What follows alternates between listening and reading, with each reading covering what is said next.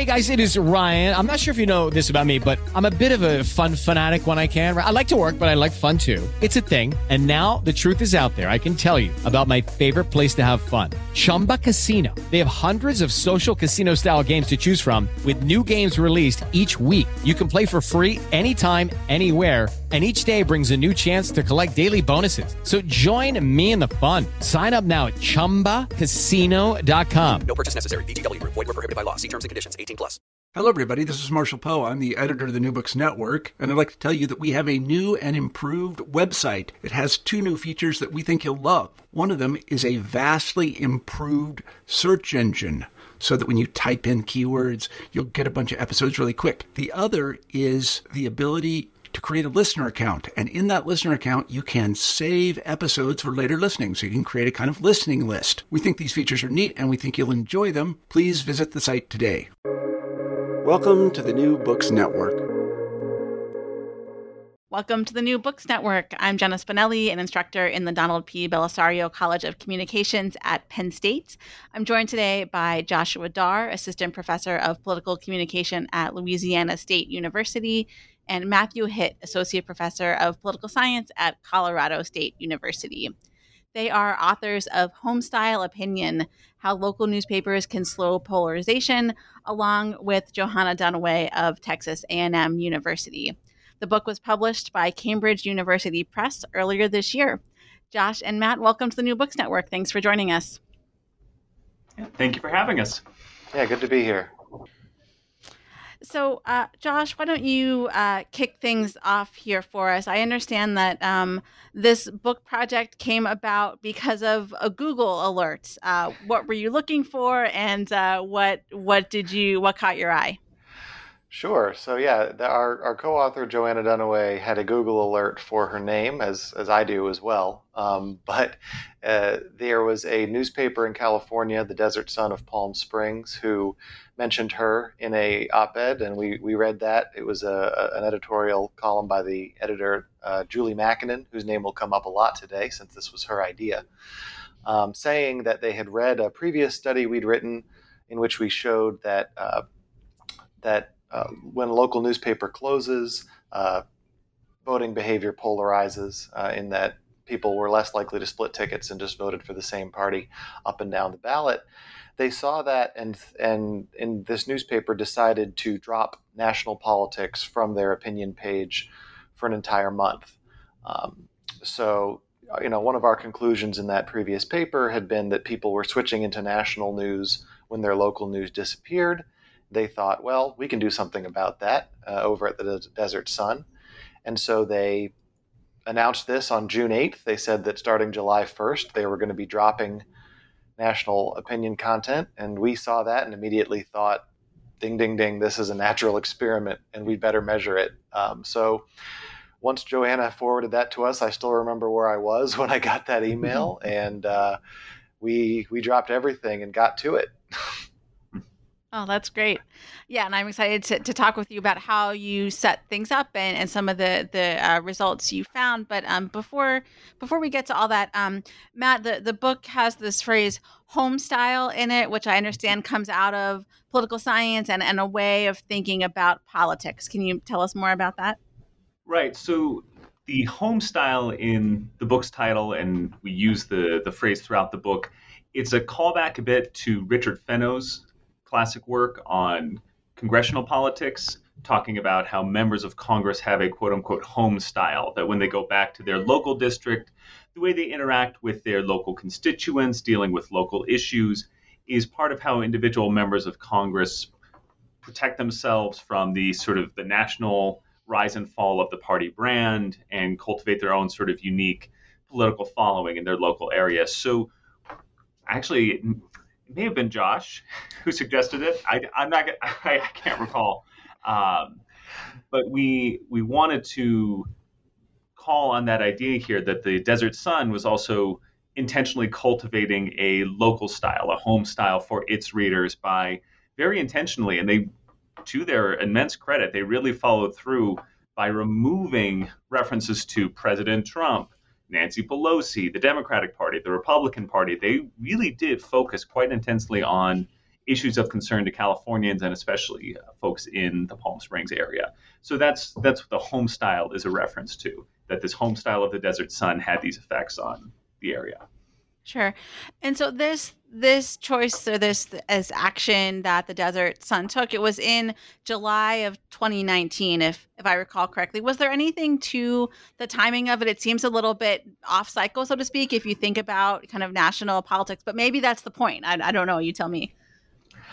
I'm not sure if there was a particular reason that they chose July, except that that's, when they read about our work and wanted to do it. I know that Palm Springs is about 118 degrees in July, typically. And so they may have been just, some of their normal readers maybe leave town, some new ones come in. It's a time when they can experiment a little bit. In my conversations with them, they talked about sort of, July being a good time to do that. It was, I would say, a bit of a dead period in national politics, but it wasn't really, partially because there wasn't one during the Trump administration, really. And also because at the end of June 2019 was the very first Democratic presidential debates. And it was so many candidates that there were two, it was debates. And then there was another set of those at the end of the month in July. Trump was holding rallies across the country and making headlines with those, as he did. And so while there wasn't a national election, it really wasn't, it's not like national politics weren't happening. There was, at the end of June, for example, before July started and they dropped their op-eds, there were a ton of op-eds about those first Democratic debates. And a lot of those were national opinion columns, syndicated columnists, E.J. Dionne, Mark Thiessen, Leonard Pitts, those sort of people. And so in July, none of that happened.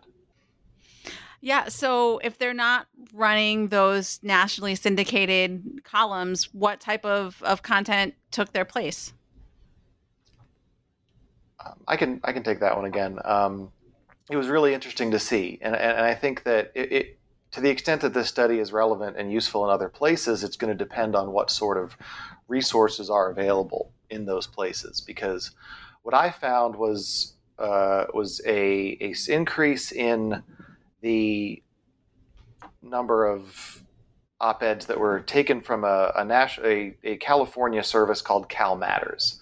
So Cal Matters is a nonprofit news service that also provides a forum for opinion content largely from statewide leaders, local leaders, really kind of focused on bills before the California legislature, or because it's California, upcoming propositions and ballot initiatives. And so the amount of Cal Matters content that they used tripled in July. Usually they would run one regular columnist. In July, they took from Cal Matters a lot because it's free to them and because it's very California focused. Now, there were some consequences of that in terms of more executives, more CEOs, more politicians, fewer professional journalists. It really changed the character of the page in that way, and sort of had the consequence of privileging some of these powerful voices. But the existence of a statewide free wire that let you talk about bills before the legislature at no cost to you is, quite frankly, one of the reasons why they were able to do this experiment at all. And so that was a bit of an interesting trade-off in terms of who's willing to write about state politics, how can it be feasible to deliver it to newspapers, and how can we encourage newspapers to use it. Cal Matters is an excellent example of that, but it also, I think, spotlights some of the potential issues with that in terms of who gets to have their voice amplified. Sure. Yeah, I know you say that, and you've mentioned here that there's, like all the PR people for the various businesses in town, their eyes lit up when they heard about this, right? Because they saw opportunities to get their leaders sort of space on the page that they might not have otherwise. So Matt, before we get to some of your specific findings in this study, can you just talk a little bit more or set the table about this connection between local news or lack thereof and political polarization. This is something that I think comes up a lot, particularly when we think about local news and democracy. But how were you thinking about those things heading into this project? Right. So we are far from the first people, for the first scholars to observe that there is a crisis of local news in the United States right now, and that is particularly germane to the way we think about politics and political behavior. Certainly, we came into this field of study thinking about newspaper closures. Other folks have done some great work on the hollowing out of local newsrooms, which is a similarly dire phenomenon. But in either case, if you think of a newspaper as an institutional presence in a local community, that even if someone doesn't necessarily read the local paper, there's some good evidence, not just by us, but by lots of folks, looking at how well communities without local news sources, governments are less transparent. That leaves them more open to potential corruption. That simple institutional presence of there's someone going to the city council meetings, there's someone paying attention, there's someone publicizing this stuff. It's meaningful from a sort of a good government perspective, but where we come at it from political attitudes and political behavior is one of the things local news sources can do is emphasize what we might call cross-cutting identities that go sideways from, well, I'm a Republican, I like President Trump, I'm a Democrat, I love Bernie Sanders. Well, I'm also a resident of Palm Springs, and whether the roads get fixed or whether the minor league ice arena gets built down the road, that's not really a Republican or a Democratic issue. I mean, maybe a tiny bit, but not really in the same way. So we, as Josh mentioned, we had found in some previous work that the loss of a local paper increased what you might call polarized voting or straight ticket voting in communities. And this is something we observed at the geographic level. So this was an aggregate phenomenon. And that's when we saw someone was doing some experiments with local news and local news content that had this flavor of getting away from that national partisan identity. We certainly thought it was a ripe opportunity to do some testing. Yeah, sure. And so this, what you just said there about the connection between a lack of local news and increased straight ticket voting. I just did an interview for the show with Nikki Usher, who I believe you cite in the book, and she in her forthcoming book sort of pushes back on this idea a little bit. She kind of argues that it's difficult to tell causation and correlation here, like how much one really does cause the other. Is that something that you've considered at all in this work or other projects? Yeah, I'll go ahead and Josh, feel free to jump in on this too. So causal inference with observational data is hard, right? That's a fundamental problem of social science, right? It's hard to estimate precise causal effects when you're not able to run experiments. In the original work we did, certainly we can't randomly assign someone to close their newspaper, right? You're not going to get a gold standard field experiment in this kind of work. What we did there, we did a couple of things, right? So first, we ran what's called a sensitivity analysis. We tried to understand the mechanisms of selection into newspaper closure. And so we were able to say, well, how large of a unobserved variable would we have had to miss in our modeling for these inferences not to be valid? And we found that we were fairly robust there. That you would have had to miss something more substantial than the introduction of broadband internet providers, right? And then we also did a placebo test. So we said, run a similar analysis, but logically, this analysis can't possibly have caused the effect of interest. In this case, we looked at split ticket voting in 2012 if your newspaper closed in 2013 or 14, and we found no effect there. So again, are these perfect? Is this, a meta-analysis of 100 randomized control trials? No, but we certainly, I think we appreciate that causal inference with observational data is hard. We're not saying that we got it perfect, but I would say we tried to do our best with the constraints of the research question we were asking. Yeah. So let's jump then into this experiment with the the Desert Sun. How did you go about setting that up? What did you measure? How did you sort of go about doing this in a very short amount of time, as you mentioned earlier? Sometimes academia feels like it moves so slowly. This project really has always blown my mind, and how quickly things came together in terms of designing something, getting IRB approval, that sort of thing. Huge credit to my co-authors, Josh and Joanna. We really, we moved pretty quick. The design was pretty straightforward. What we wanted to do was do a randomized survey of folks who were served by the Desert Sun's geographic area, whether they read the paper or not, as well as we wanted to match with another community that was as similar as possible to the Palm Springs area. So we looked, we stayed in California, of course. We could, collected census demographic kind of information. Ventura County was a similar area demographically. It was pretty balanced statistically, also served by a daily paper, also a Gannett paper, of all things, so the same corporate chain.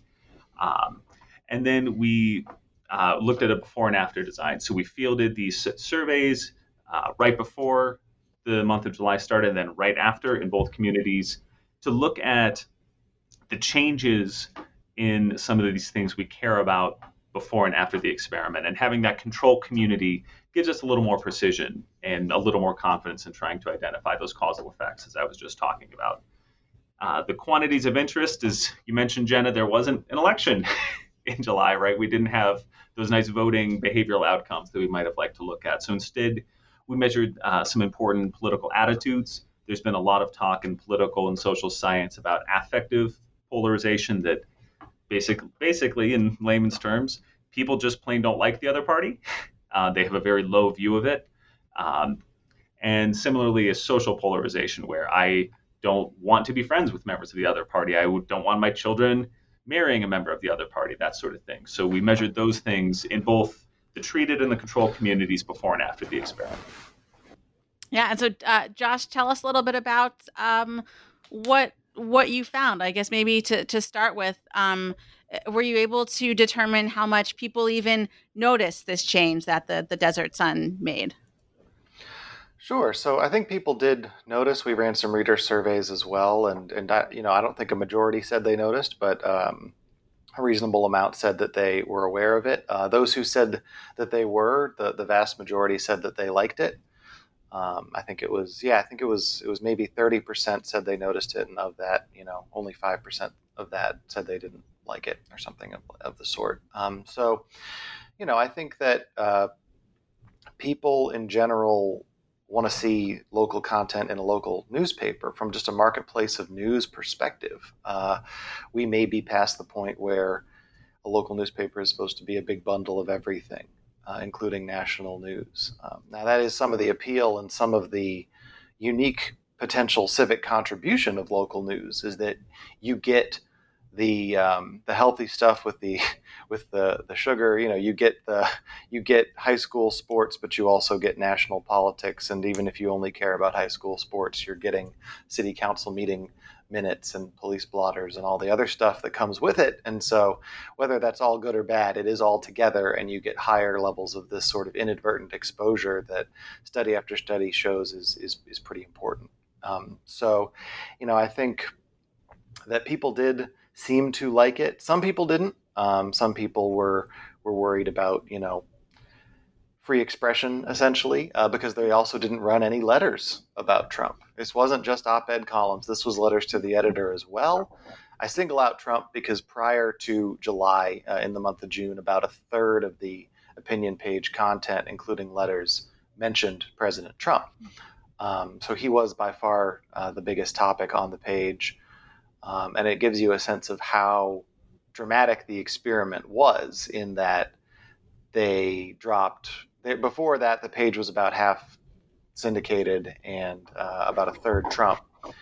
And the syndication went down, was replaced by Cal Matters, and the Trump mentions went away. So people did get a dramatic change, and for the most part, they seemed to enjoy it. Yeah, and what about the how that translated into their thoughts about politics and some of the polarization we were discussing earlier? Right. So I want to be clear and sort of, we haven't solved polarization, right? Like, this was a 1-month experiment by one local news source in one community. So it's important to, to bear in mind that we're talking about a complicated, deep-rooted social and psychological phenomenon. And we did pre-register all of our hypotheses before the experiment went in the field. We laid down our markers and said, here's what we think is going to happen. And what we saw is not some dramatic, oh my gosh, polarization vanished in Palm Springs overnight. I mean, I would think if we said that, everyone should download our data and triple check us, because something has to be wrong there. That's not what we found, and that's not that's not the conclusion of the book. Rather, what we saw in our control community of Ventura, among the sort of segments of the population that you would expect are politically with it enough for the things happening in the country to make a difference on their attitudes. So people who tend to read newspapers, people who say they're engaged in politics, people who have a basic level of political knowledge, that sort of thing. We saw these measures of affective and social polarization rise a bit in the control community. What we saw instead in Palm Springs is these same measures stayed basically flat among these politically with it segments of the population. So it's not as if all the local newspapers in the country did this tomorrow and stuck with it, you say, and now the Democrats and Republicans have barbecues on the weekends and go bowling on Tuesdays. And it's like, no, instead this is sort of was the nature of the Trump administration. The month of July had a lot of, intense, hyperventilating news cycles, a lot of partisan rancor and conflict. You combine that with a pretty competitive Democratic primary, if you were not subject to this experiment, your local news sources were continuing to reinforce and frame the political world in terms of these Republicans against Democrats. It's all or nothing, that sort of thing. And so the way we couch the finding is there is a rising tide of affective and social polarization in this country. We're far from the first to talk about it. Many brilliant scholars have documented this for a number of years now. There's this rising tide of these emotional, psychological, social forms of polarization. What we observed in Palm Springs is that rising tide slowed down. It leveled off. Didn't go away, didn't change people on some fundamental level, but we do detect that statistically meaningful difference between the communities because of our research design and because of the nature of the field experiment, the control communities, and the fact that we have the before and after difference in differences design. We have some confidence that there's something going on here, that this experiment did have this effect. I don't know about you, but I'm very busy and I don't have a lot of time to cook. That's why I subscribe to Factor. Eating better is easy with Factor's delicious, ready-to-eat meals. Every fresh, never frozen meal is chef-crafted, dietitian approved, and ready to go in just 2 minutes. You'll have over 35 different options to choose from every week, including Calorie Smart, Protein Plus, and Keto. These are 2-minute meals. Factor meals are ready to eat and heat, so there's no prepping, cooking, or cleanup needed. They're flexible for your schedule. Get as much or as little as you need by choosing your meals every week. Factor is the perfect solution if you're looking for fast, premium options with no cooking required. Sign up and save. We've done the math, and this is important. Factor is less expensive than takeout, and every meal is dietitian approved to be nutritious and delicious. Head to factormeals.com/NBN50 and use code NBN50 to get 50% off. That's code NBN50 at factormeals.com/NBN50 to get 50% off. Right. So it's, people in Palm Springs were still getting national news from wherever they got it, TV, online, social media, wherever. It's just there was like this kind of breath of fresh air in their local newspaper that just didn't was not one more voice to the choir talking about these same things. Yeah, I hesitate to say that anything turned down the temperature in Palm Springs in July.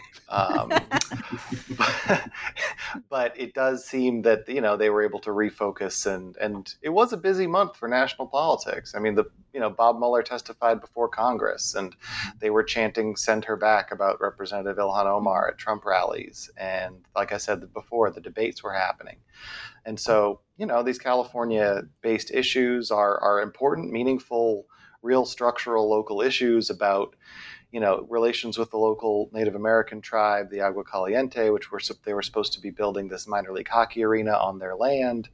There was a sort of after effects of a political scandal that manifested in this move to save a particular architectural landmark, which is a very important thing in Palm Springs, where they have this distinctive, unique mid-century modern architecture all around. So these were local issues of great importance. They touched on political themes, but they weren't about President Trump, and they weren't about the divisions between Republicans and Democrats.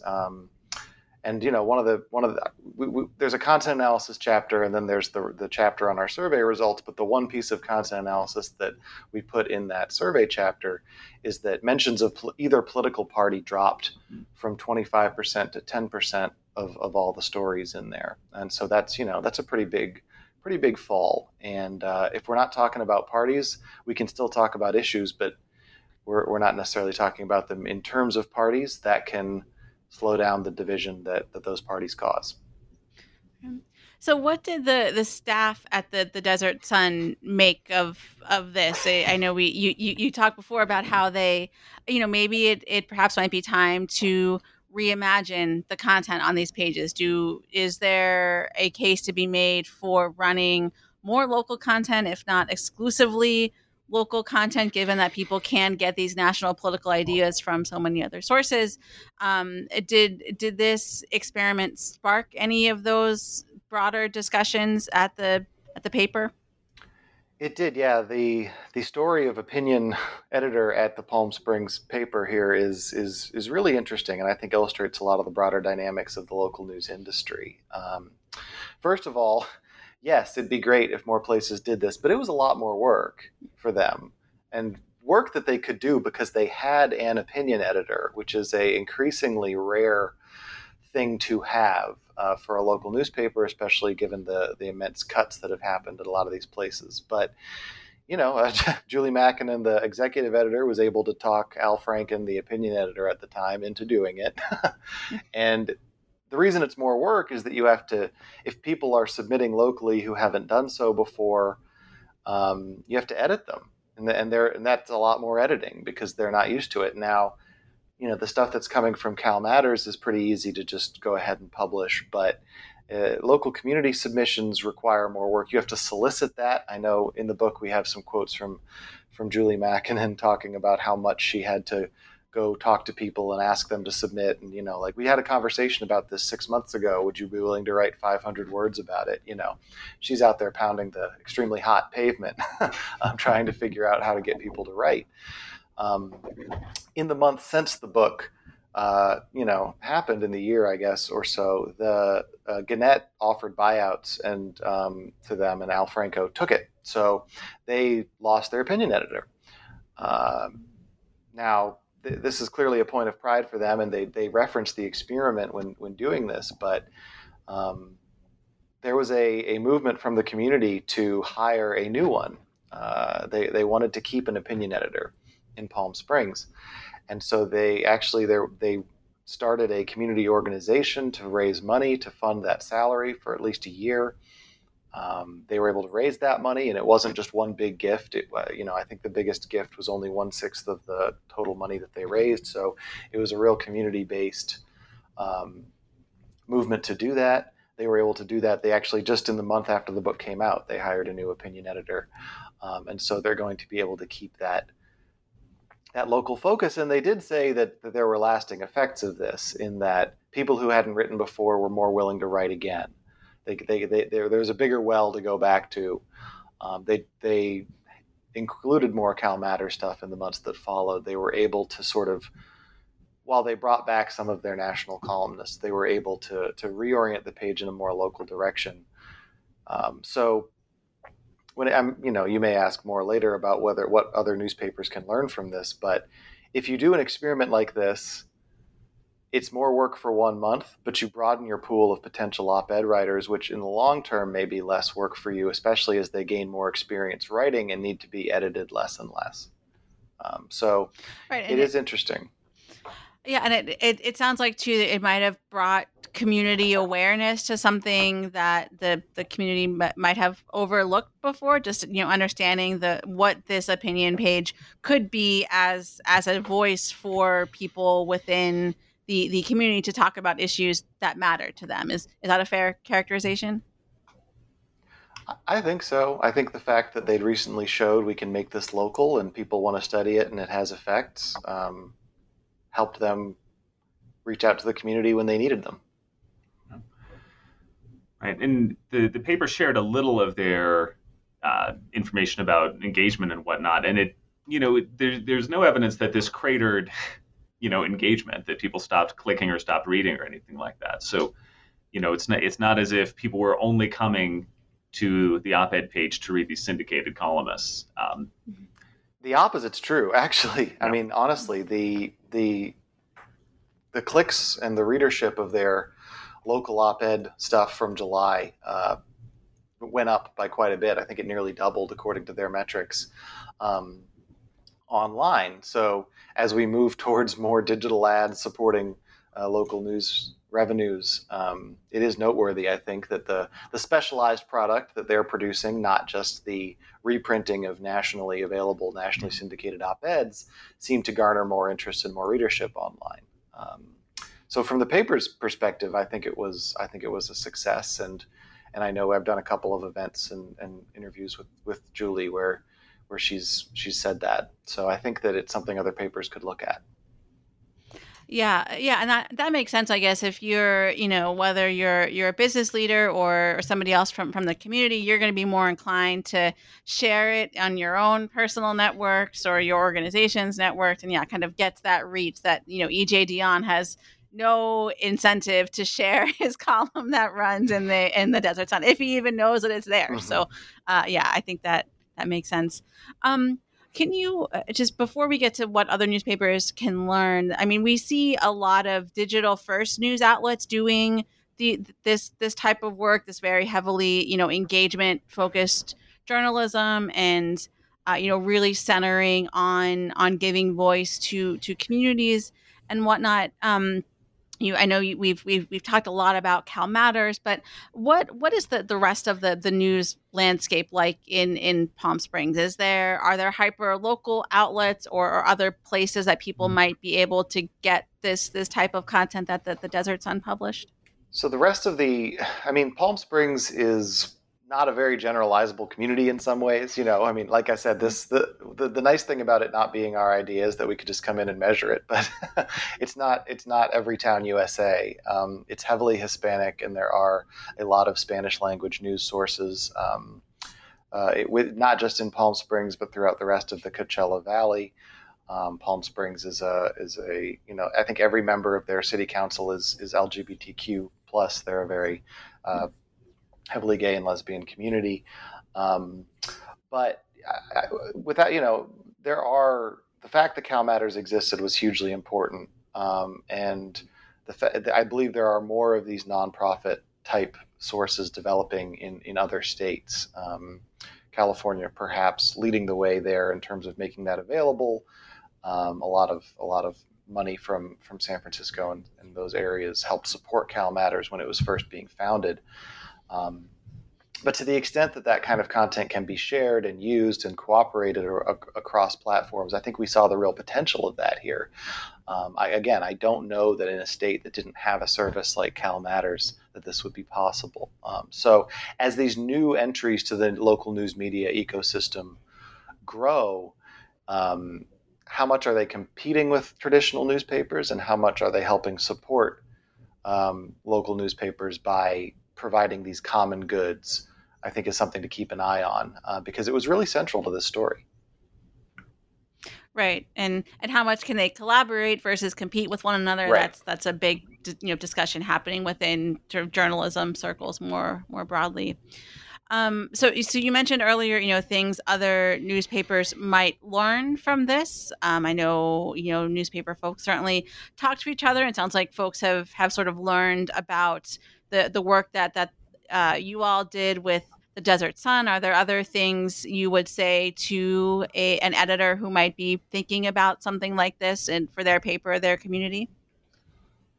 It does strike me from this work and other work we've done, other work that's out there by other folks. It's remarkable to me that the hunger for local news, the demand seems to be there, right? And so it's a curious case of almost market failure that you're having such a crisis in the local news industry when it seems that there is an audience for it. The model is the tough part, right? How do you get folks to pay for it? How do you get folks to subscribe to it? That sort of thing. But for any kind of local news outlet that has an interest in emphasizing those local issues, pushing back a little bit against the sort of, zero sum, us against them, rancorous national political discourse that we're having in this country, I think there are opportunities here. As Josh has very nicely put it, to do this particular experiment, you've got to have the right resources in place. Certainly, if you're going to invite more community submissions, more general public submissions that aren't coming from professional journalists, there has to be an awareness of whose voices are being heard, right? In the Palm Springs example, certainly it was not a representative slice of California, Palm Springs, or the United States that got on the opinion page, right? So an awareness of there are some voices from more underrepresented communities who might require, that extra outreach, that extra just awareness of, who's getting in the page and who's not. So it's, local and representative would be the goal, of course. But that requires resources. That requires, some opinion editor, someone to be in charge of the thing. And I'll just note, in terms of what can be done and what can be supported with the amount of resources, I think our book points to the importance of opinion journalism. I think there's a lot of space in the philanthropy world right now and looking to support investigative journalism. This idea of a watchdog and shining a light in the dark corners of City Hall is extremely important. And I think there's actually something of an aversion maybe to supporting opinion journalism, in that the word opinion's right in there, and people are worried they're just going to be amplifying left versus right type of things, which often is, unfortunately, the diversity you see in the opinion page is just left versus right. It is an extremely male-dominated space. It is a white-dominated space, and those inequalities are really exaggerated on the opinion page, even for journalism, which has those inequalities exaggerated in it, just as a field broadly. So I think the opinion page has great potential because it can function as a community forum in a way. It deprofessionalizes the newspaper. It takes journalists' voices out just for a couple pages and lets people reach their neighbors and communities with a microphone that they would not otherwise have under the banner of the local newspaper. And so I would like to see more of a focus on cultivating locally representative opinion writers, both from a gender and a race and a power perspective. Again, it's always going to be easier to print something that's polished up from a nationally syndicated columnist or a local PR flack, right? But it is not going to be representative, and it's not going to create a truly community forum. And you saw a little bit of that with this. I really admire what the Desert Sun did, but in relying on that kind of submission from the community, but also from Cal Matters, some of those inequalities were deepened in that the page got whiter and it didn't get any more female. And so there are national organizations. There's a place called the Op-Ed Project that tries to cultivate writers of different backgrounds than we would normally see, of different identities. That could be done more effectively at a local level. And I know that there's like journalism prizes, and there's money available for some of these nonprofit startups or some of these newsletter-based things for uncovering local corruption and other really important things like that. But and this is just me, perhaps on a soapbox here, but if we're not also encouraging community members to feel like they have a stake in their local newspaper and to feel like we need to preserve our local newspaper because they're the ones that amplify my voice, then we're not going to be able to get the kind of community buy-in that lets us really save what are fundamentally local products. To the extent that philanthropy could encourage that, to strengthen professional associations for opinion journalism that could distribute best practices down to the local level, to have a state-by-state version of an opinion forum with training resources that can connect with community organizations and let them know this is the kind of thing that you can do and will help your organization. It's got to be collaborative, and I think there's money in that space. I just don't think it's being used to cultivate opinion journalism at the moment to the extent that it could be. I think they studied this experiment changed a page a day in the newspaper, and we found these effects. So I think there's great potential. Mm-hmm. Mm-hmm. But some of what you were just describing seems to be directly at odds with the kind of private equity style of management at these papers, right? I mean, they come in and they want to have, more one size fits all type of content. So it seems it's more of an uphill battle, so to speak, to try to make the case for things like this. Right. It's the private equity trend in the local news space is obviously deeply distressing. The pursuit of next quarter's profit over building an institution that can be profitable for 20 years seems to create this dynamic, right? Why do we need an opinion editor? We can just bring in E.J. Dionne, and he's cheap, right?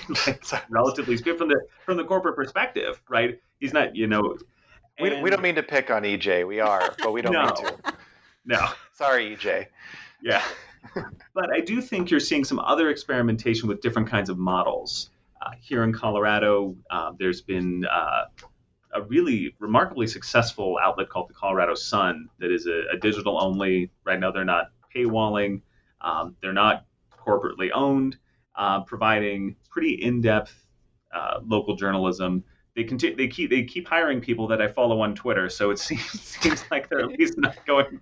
It's not just running aground this year. So it's certainly the case that I think I will pick on Alden. Global Capital.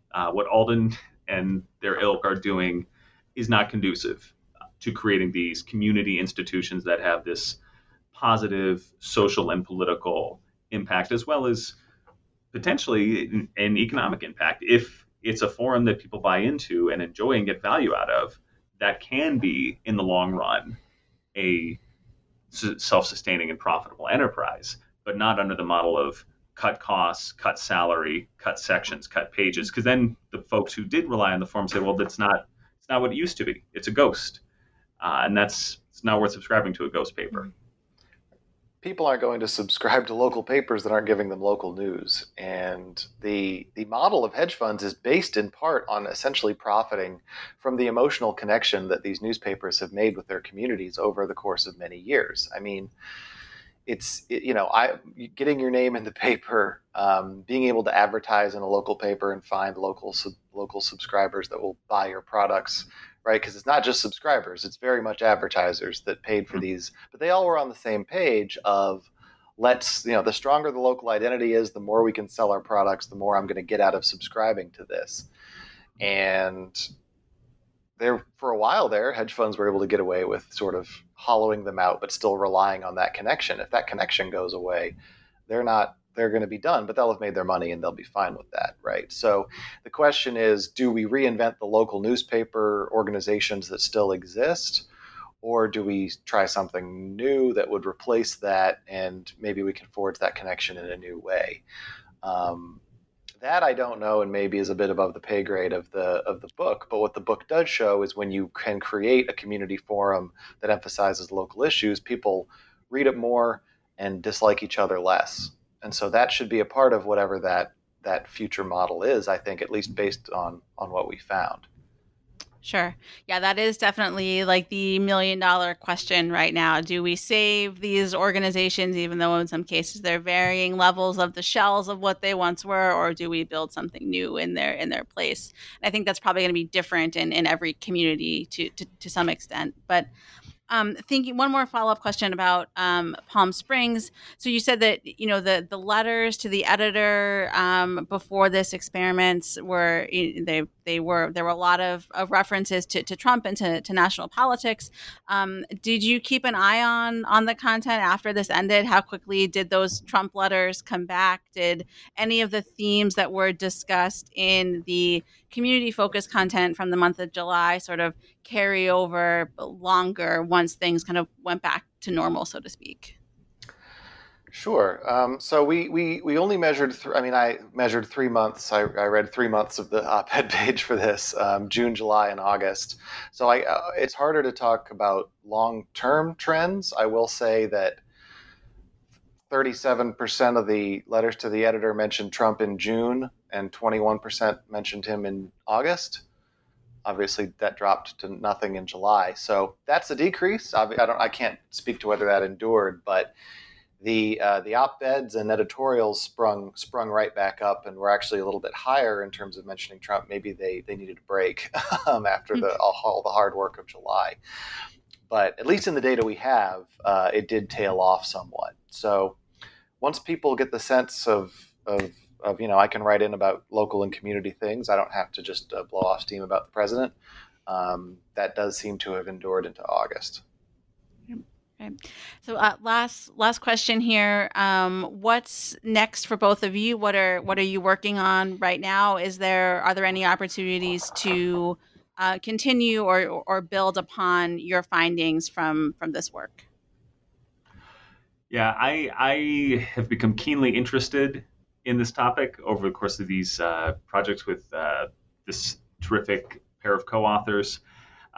Certainly, as other news outlets become interested in this sort of thing, we'd love to, I think, do something similar, expand on this work.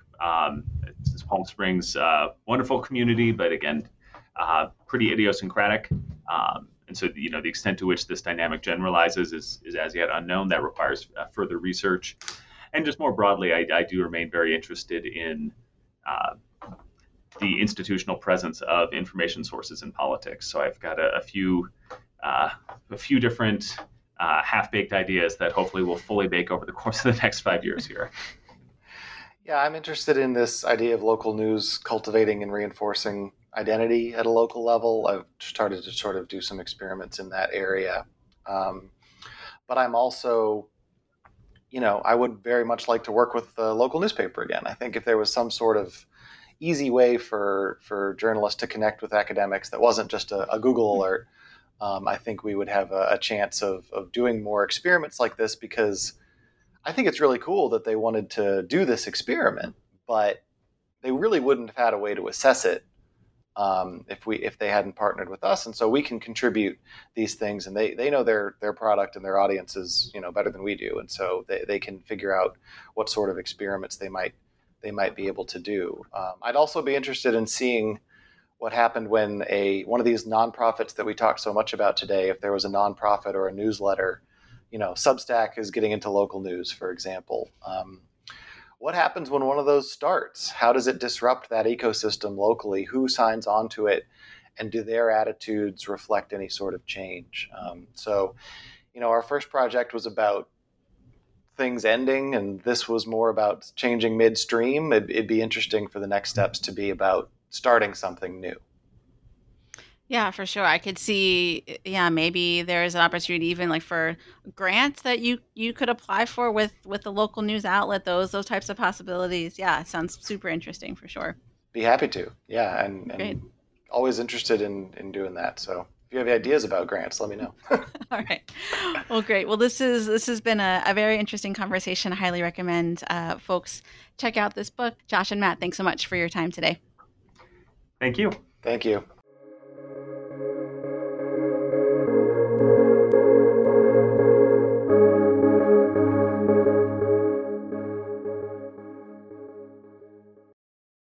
With the Lucky Land Slots, you can get lucky just about anywhere. This is your captain speaking. We've got clear runway and the weather's fine, but we're just going to circle up here a while and get lucky. No, nothing like that. It's just these cash prizes add up quick. So I suggest you sit back, keep your tray table upright, and start getting lucky. Play for free at LuckyLandSlots.com. Are you feeling lucky? No purchase necessary. Void where prohibited by law. 18+ terms and conditions apply. See website for details.